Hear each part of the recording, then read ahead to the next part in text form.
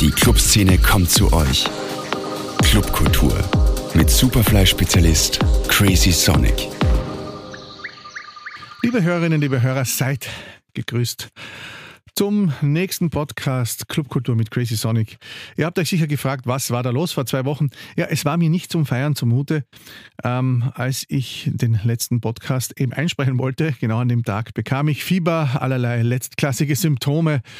Ja, und siehe da, it war wieder da. Das böse Virus hat mich niedergestreckt, wenn auch nur kurz und, ich sag's mal, unspektakulär.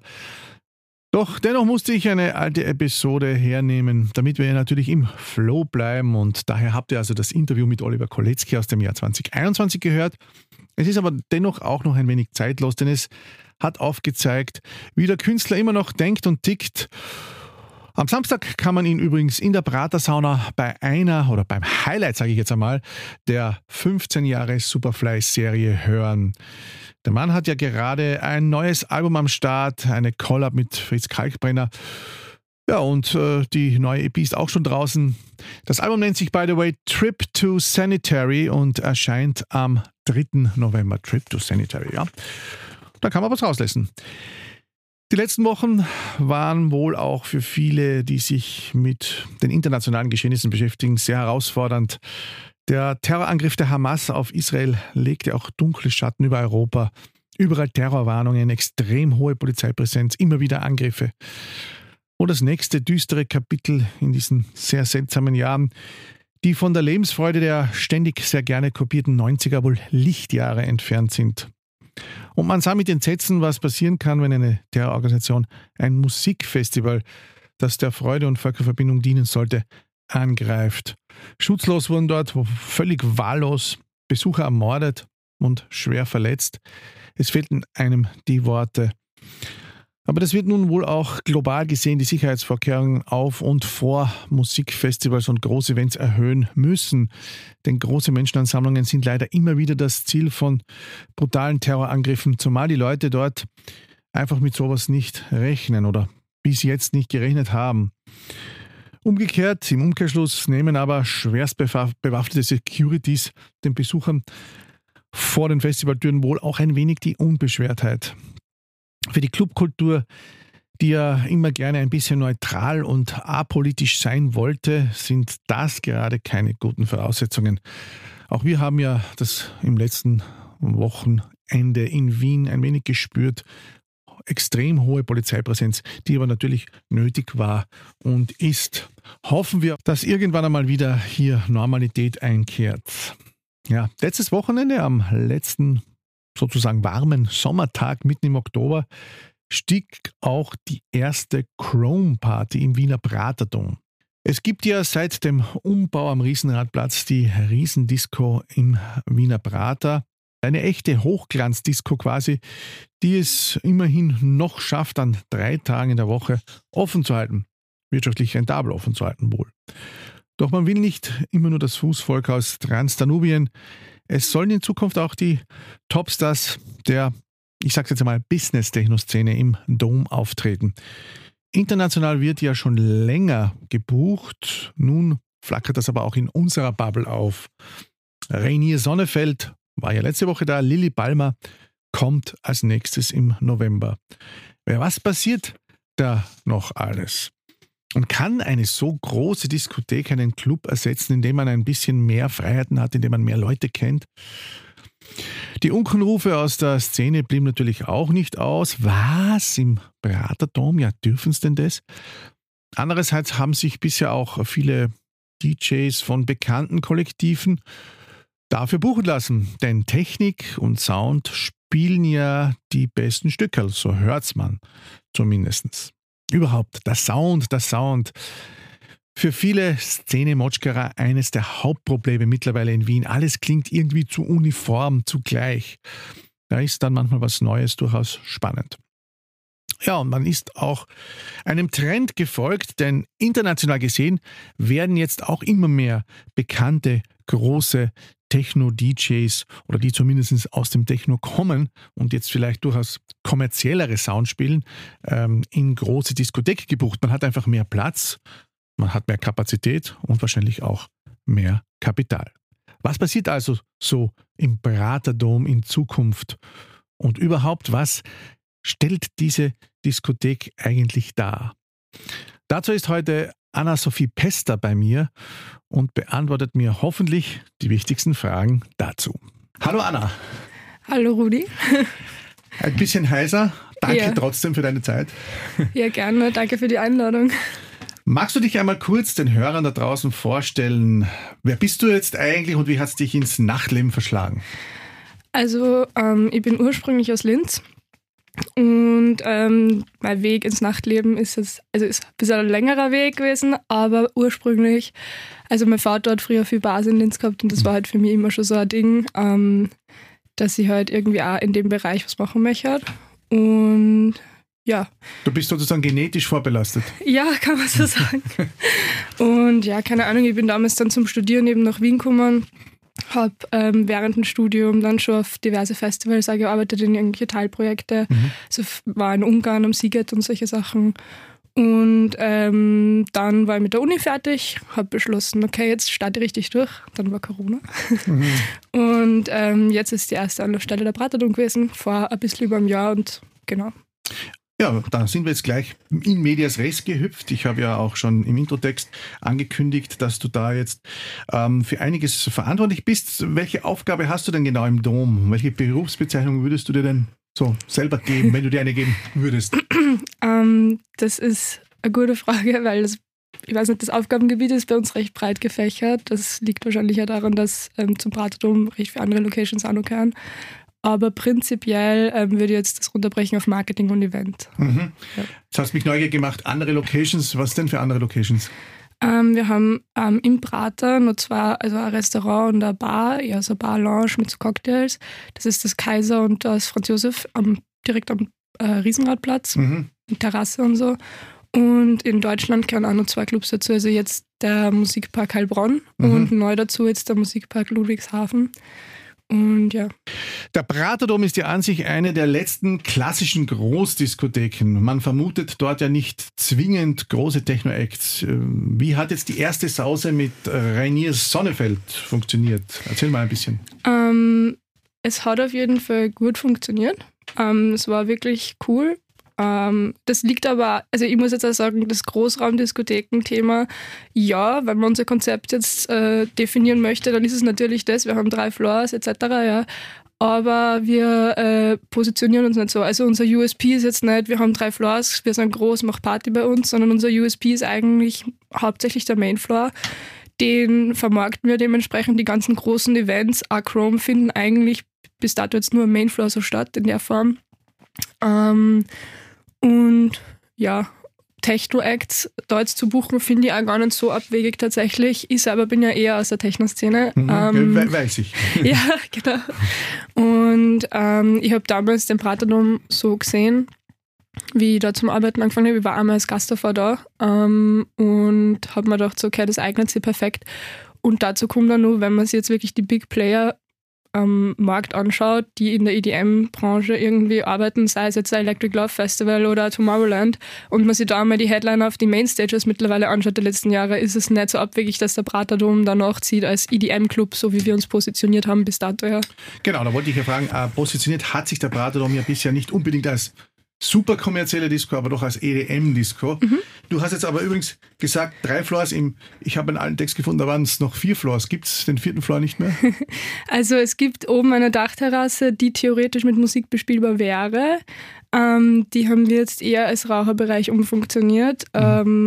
Vielleicht werden wir es im Sommer nur mehr verwenden, hin und wieder. Wir haben sogar den Sommer tatsächlich manchmal als Hip-Hop-Floor verwendet. Aber ja. Und du hast jetzt gesagt, es findet am Hauptfloor statt. Was passiert dann auf den anderen beiden Floors, während jetzt zum Beispiel ein Reinier Zonneveld spielt oder dann, wir reden dann noch über die Zukunft, eine Lilly Palmer? Also derzeit ist es noch so, dass wir trennen noch Genres, ganz einfach. Ja, wir haben am Mainfloor eben Chrome findet am Mainfloor statt, und haben auf den anderen Floors dann eben normal Hip-Hop oder mit dem Stadel halt Party Classics. Wir sind uns natürlich bewusst, dass da ein bisschen ein Genre-Clash ist dann. Das ist es aber bei EDM auch. Das hat bis dato immer recht gut funktioniert, dass wir da die Communities voneinander getrennt haben. Es ist quasi wie Club in einem Club. Und dem wollen wir jetzt aber eben bei Lilly Palmer dann noch mal ein bisschen verstärken, dieses Konzept. Wir haben es bei Reinier Zonneveld so gehabt, dass wir einfach normale Tickets für den ganzen Club verkauft haben. Bei Lilly Palmer ist es jetzt schon so, dass wir die Tickets für alle Floors eine Spur teurer machen wollen, immer nur zu einem fairen Preis. Aber du kannst da quasi ein Ticket für alle Floors kaufen oder für Stadl und Hip-Hop an einem Abend. Quasi, genau, dass man da ein bisschen schon vorselektiert. Das heißt, man konnte, wenn man zu Reinier Zonneveld gegangen ist, konnte man zu den anderen Floors gehen? Oder natürlich, das ist unser normales Konzept. Also eigentlich kaufst du immer ein Ticket für alle Floors an Presale, Abendkasse und jetzt bei Reinier Zonneveld haben wir das auch so gemacht. Bei Lilly Palmer wird es ein bisschen anders sein. Okay, das heißt, bei Lilly Palmer, wenn ich jetzt mich nicht für Lilly Palmer interessieren würde, sondern nur für die Party-Hits, dann kann ich mir um günstigeres Geld das Ticket für die zwei kleineren Floors kaufen. Das hat die zwei Gründe. Also es ist erstens nicht, wieso sollten wir dem Hip-Hop-Gast zumuten, dass er über 20 Euro Eintritt zahlt für den Abend, den er sonst jeden Freitag für 13 bis 15 Euro kriegt. Und weil wir da natürlich nur mehr ein bisschen vorselektieren, dass wirklich jede Community mit ihrer Community feiern kann, wie es halt, ja. Gibt es da auch die Communities? Wir haben ja hier gerade im Podcast schon sehr viel über Kollektive und Communities gesprochen. Die Communities sind ja auch, was die Clubkultur anlangt, immer sehr wichtig, weil das eine Kollektiv zieht es dahin, das andere dahin. Gibt es da auch die Community, die sagt, wir treffen uns immer Hausnummer freitags im Praterdome? Ja, also natürlich haben wir unsere Stammgäste auch, ja. Aber wir erweitern da jetzt gerade eben, wie gesagt, die Community ein bisschen. Also wir haben unsere Stammgäste für EDM, wir haben unsere Stammgäste im Hip-Hop-Bereich und wir haben unsere Stammgäste jetzt hoffentlich bald dann auch für Chrome mit Techno. Hast du dir das Publikum eigentlich selbst auch angesehen, ein bisschen am Freitag? Klar. Also was würde dann so dein kritisches Auge oder unkritisches Auge sagen? Welche Leute kamen? Wie würdest du das einordnen? War das bunt gemischt oder hast du auch viele Menschen gesehen, die vielleicht sonst, ich sage jetzt mal, in ein O gehen oder in eine Forelle? Also es war prinzipiell natürlich etwas bunter gemischt, als es jetzt in einem Szeneclub ist. Ja, wir sind aber auch nicht der neue Szeneclub und so wollen wir uns nicht positionieren. Aber overall muss ich sagen, ich war wirklich positiv überrascht, wie gut das angenommen worden ist von der Techno-Community. Ich habe sehr, sehr viele, also wir haben natürlich auch viele Kooperationen gemacht, aber ich habe sehr, sehr viele Leute gesehen, die ich selber aus der Bubble gut kenne, wo ich mich wirklich gefreut habe, dass sie das auch angeschaut haben und das Feedback war sehr gut. Also alle haben es cool gefunden, Visual, Slideshow-mäßig, das gibt's halt. Wie gesagt, wir sind kein Szeneclub, wir präsentieren uns einen so, aber ja, genau. Es kamen ja noch auch einige dann, erzähle ich ein bisschen aus dem Nähkästchen, dann noch in die grelle Forelle und haben das eigentlich dasselbe gesagt. Reinier Zonneveld lustigerweise auch noch. Genau. Der hat dann noch mit Chris Liebing gefeiert. Ist auf jeden Fall schön, wenn das alles so funktionieren kann in einer Stadt, wo natürlich dann auch am Anfang immer wieder alles ein bisschen kritisiert wird, was neu ist oder was ungewohnt ist. Du hast jetzt, oder wir haben es natürlich schon erwähnt, das nennt sich Chrome. Das wird auf Social Media recht aufwendig beworben. Stehst du da dahinter? Ja, ein Schluck. Moment. Für die Stimme. Entschuldigung, ja, ich bin ein bisschen verkühlt. Ja, genau, da stehe ich dahinter. Aufwendig beworben ist jetzt relativ, wie gesagt, wir haben eine eigene Instagram-Seite gemacht dafür natürlich, weil wir gehen davon aus, dass den Gast den Cashmere interessiert, nicht Lilly Palmer interessiert und umgekehrt. Gibt sicher Überschneidungen, wenn wir jetzt so Acts wie Morten haben, den haben wir auch schon 2-3 Mal da gehabt, aber im Endeffekt, ja. Was hat jetzt der Praterdome, was andere Clubs nicht haben? Vielleicht eine bisschen eine provokante Frage. Was würdest du dem... Ich finde das gar nicht so provokant tatsächlich. Das ist für mich recht einfach beantwortet. Wie gesagt, wenn man mal dort war, einerseits die 3 Floors, ja okay, das ist wie gesagt nicht das, mit dem wir uns da verkaufen wollen, weil das haben mehrere Clubs haben mehrere Floors. Aber wir haben eigentlich mit dem Main Floor diesen Festival-Vibe, den du in keinem anderen Club so hast. Ja, das gibt's. Festivals gibt es einmal im Jahr. Ich sage jetzt nicht, dass wir wie ein Festival sind. Natürlich ist es auf einen Club runtergebrochen. Aber allein mit der Technik, wie gesagt, wir haben eine riesen LED-Wall, wir haben hohe Decken, wir haben coole Lightshow, Laser, CO2, alles Mögliche. Es ist wirklich von dem, wie es von der Aufmachung her ziemlich unique. Also voll Laser. In der Zwischenzeit, das hast du jetzt erwähnt, ich habe es auch schon erwähnt, ist mit Lilly Palmer ja auch schon die nächste Party-Ikone angekündigt worden am 18. November. Das ist dann jetzt ein Samstag. Da wäre ja auch gleich meine nächste Frage gewesen. Chrome also unregelmäßig noch ein bisschen oder gibt es da so den ersten Freitag, zweiten Freitag, dritten Freitag?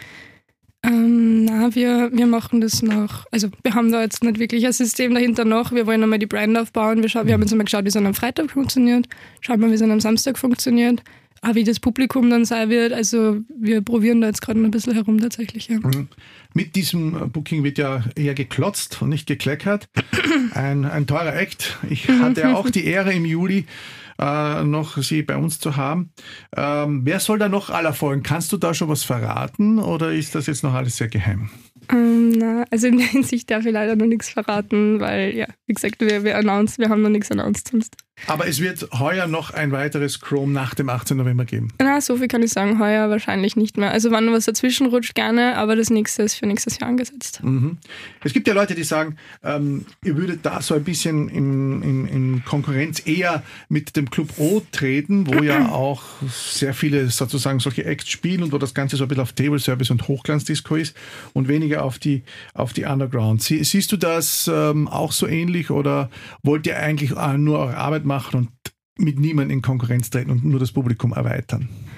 Also wir treten da definitiv mit keinem in Konkurrenz. Wie gesagt, wir haben unseren eigenen USP, wir sind die Festival-Club-Location quasi und für uns, wie gesagt, hängt das einfach mit dem aktuellen Trend auch zusammen, dass einfach der EDM beziehungsweise EDM mehr in Techno reinrutscht oder halt Techno einfach kommerzieller wird, ja. Und wir haben eine gewisse Größe und wann was kommerziell ist, greifen wir das im Normalfall auf, ja. Techno wird kommerzieller, da könnten wir jetzt auch einen eigenen Podcast drüber machen. Ja. Sagen wir es mal so, es ist elektronische Musik, die wie Techno klingt und Genau. die mittlerweile in irrsinnig viele Subgenres tranchiert wird und das heißt dann einmal so, einmal so, einmal so, einmal so. Das kann natürlich auch nicht jeder verstehen, muss auch nicht jeder verstehen, aber es gibt halt offensichtlich für alles große Fans und wenn natürlich etwas treibend ist und immer einem Höhepunkt zusteuert, ein Track zum Beispiel, dann funktioniert das wahrscheinlich mit einem gewissen Publikum besser. Gibst du mir da recht? Ich sage mal so, wie gesagt, Angebot, Nachfrage, ja. Es besteht offensichtlich die Nachfrage nach dem, was wir da auch machen. Und wie gesagt, Freitag, es war super besucht, das war wirklich ein cooles Event. Feedback war gut. Und ja. Gut, ist das eigentlich dem weltweiten Trend ein bisschen folgend? Du hast ja gesagt, es gibt in Deutschland auch 2 große Häuser. Es werden ja jetzt langsam, oder mir fällt es halt auf, große und teure Acts auch in sogenannten Großraum-Venues. Lassen wir den Begriff Großraumdiskothek ein bisschen weg, weil einfach die Clubs dafür zu klein sind und sie die Gage nicht mehr stemmen können. Ist das so für dich ein globaler Trend? Also global kann man jetzt sehen, wie man möchte. Bei uns ist es definitiv nicht so, dass wir uns da irgendwie so hinstellen, als ja, wir sind der große Praterdome und die Kleinen können es nicht leisten und deshalb machen wir das jetzt. Da geht es eher darum, man muss es umgekehrt sehen, wir sind der große Praterdome und wir haben ein Venue zu füllen und wir haben keine Techno-Community noch nicht. Wir bauen die gerade auf mit Chrome. Und Leute das erste Mal in ein neues Venue zu bewegen, ohne dass man die Unterstützung von einer Brand hat, wie zum Beispiel jetzt Chrome bei uns dann aufgebaut werden soll, oder ohne einen Headliner, dann ist es ein bisschen risikoreich. Ja. Da frage ich gleich nach, bohre ich gleich tiefer.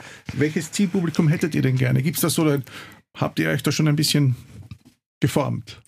Geistig? Also wie gesagt, wir sind definitiv nicht der neue Szene-Club. Das kann man kaum verkaufen und das wollen wir auch nicht. Das ist nicht das, welche Lücke wir da füllen wollen. Natürlich ist jeder auch jeder szenigste Szene halt bei uns willkommen. Bei uns sind aber genauso die Leute willkommen, die jetzt Techno oder irgendwas in die Richtung erst seit einem halben Jahr für sich entdeckt haben und gesagt haben, okay, ich finde das cool, ich möchte mir das anschauen. Also bei uns ist eigentlich so, jeder, der die Musik auf so einer großen Bühne mit so einer Show rundherum enjoyen möchte, sei es aus Abwechslung zu szenigeren Events oder sei es einfach, weil man das halt gern feiert, ist bei uns gern gesehen. Gut. Wollt ihr eigentlich auch heimische Resident-DJs aufbauen, wie das ja auch andere Clubs gerade tun, das O zum Beispiel? Oder holt ihr derzeit noch sie aus den diversen bekannten Kollektiven ab, so wie es beim ersten Mal war? Derzeit belassen wir das einmal bei dem. Wir fokussieren uns jetzt einmal darauf, dass wir Chrome aufbauen. Und dann schauen wir mal, aber wir haben jetzt eigentlich nicht den Bedarf, sage ich jetzt einmal fürs Erste, weil wir haben ja selber keine Residenz. Wir bauen im EDM, bauen wir unsere Residenz selber auf, aber wir haben eigentlich selber keine Residenz, die das Hauptthema Techno verfolgen. Also werden wir jetzt sehen. Genau. Gab es eigentlich da auch Absagen oder hat jeder bisher sofort zugesagt? Entschuldigung. Danke.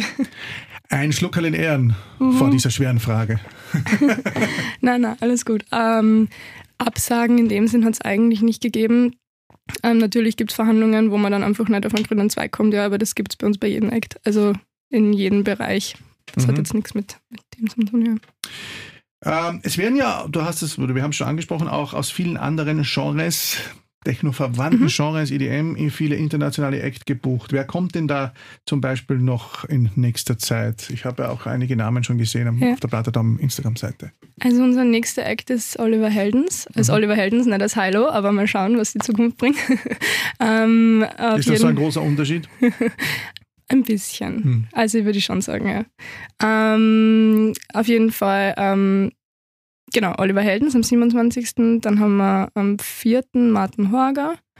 Dann ist dann noch Lilly Palmer mit Chrome.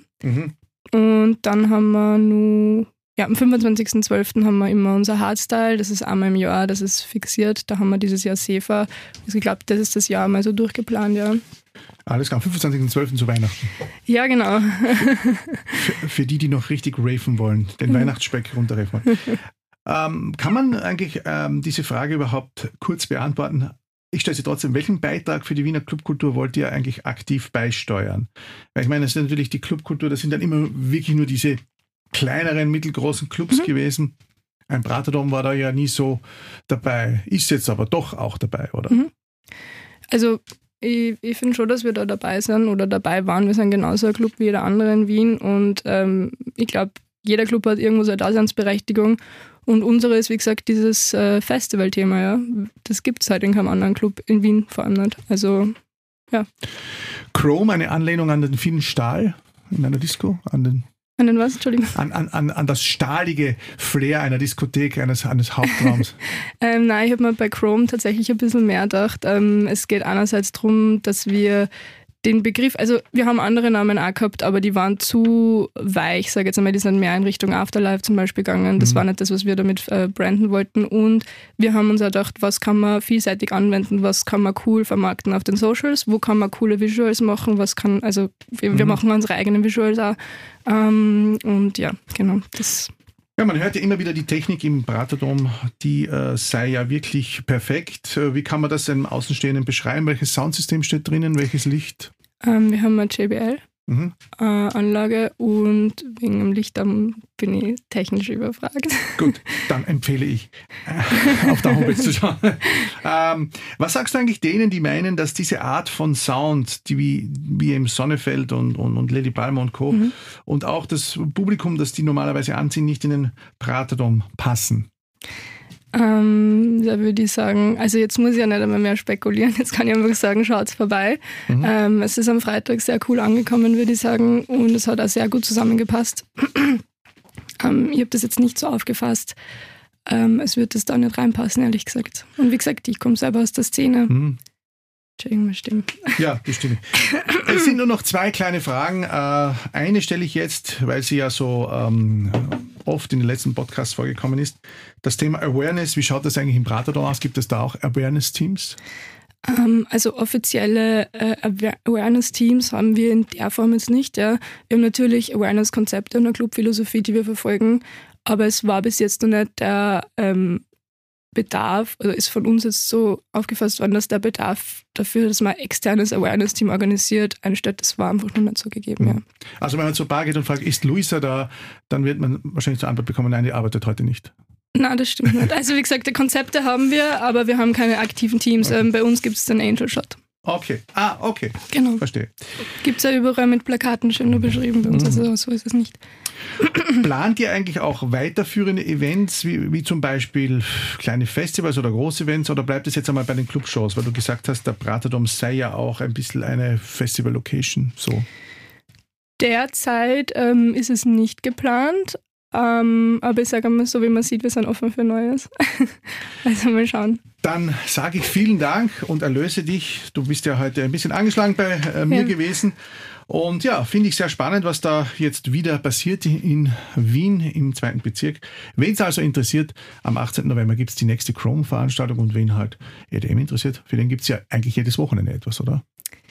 Ja, wir haben eigentlich immer Freitag und Samstag im Normalfall den Normalbetrieb. Ja. So sanften Haus wird man eher nicht hören im Praterdome. Wir haben auch DJs, die ein bisschen hausiger sind. Sanft, also jetzt nicht, aber... Alles klar. Genau. Gut, es gibt ja immer wieder viele, die dann schon mal inkognito im Praterdome waren und gesagt haben, schauen wir uns das einmal an. Vielleicht habe ich da bei dem einen oder anderen das Interesse geweckt. Ansonsten, danke vielmals für deine Zeit. Danke. Und ich danke euch auch da draußen, dass ihr bis zum Schluss ausgeharrt habt und mir zugehört habt. Wie gesagt, es gibt alle Podcasts natürlich weiter zum Nachhören auf den Podcast-Plattformen dieser Welt. Ja, und in 2 Wochen, da hören wir uns dann wieder hier an dieser Stelle. Bis dahin, bleibt gesund und gehabt euch wohl. Club Kultur mit Crazy Sonic. Zum Nachhören als Podcast auf superfly.fm.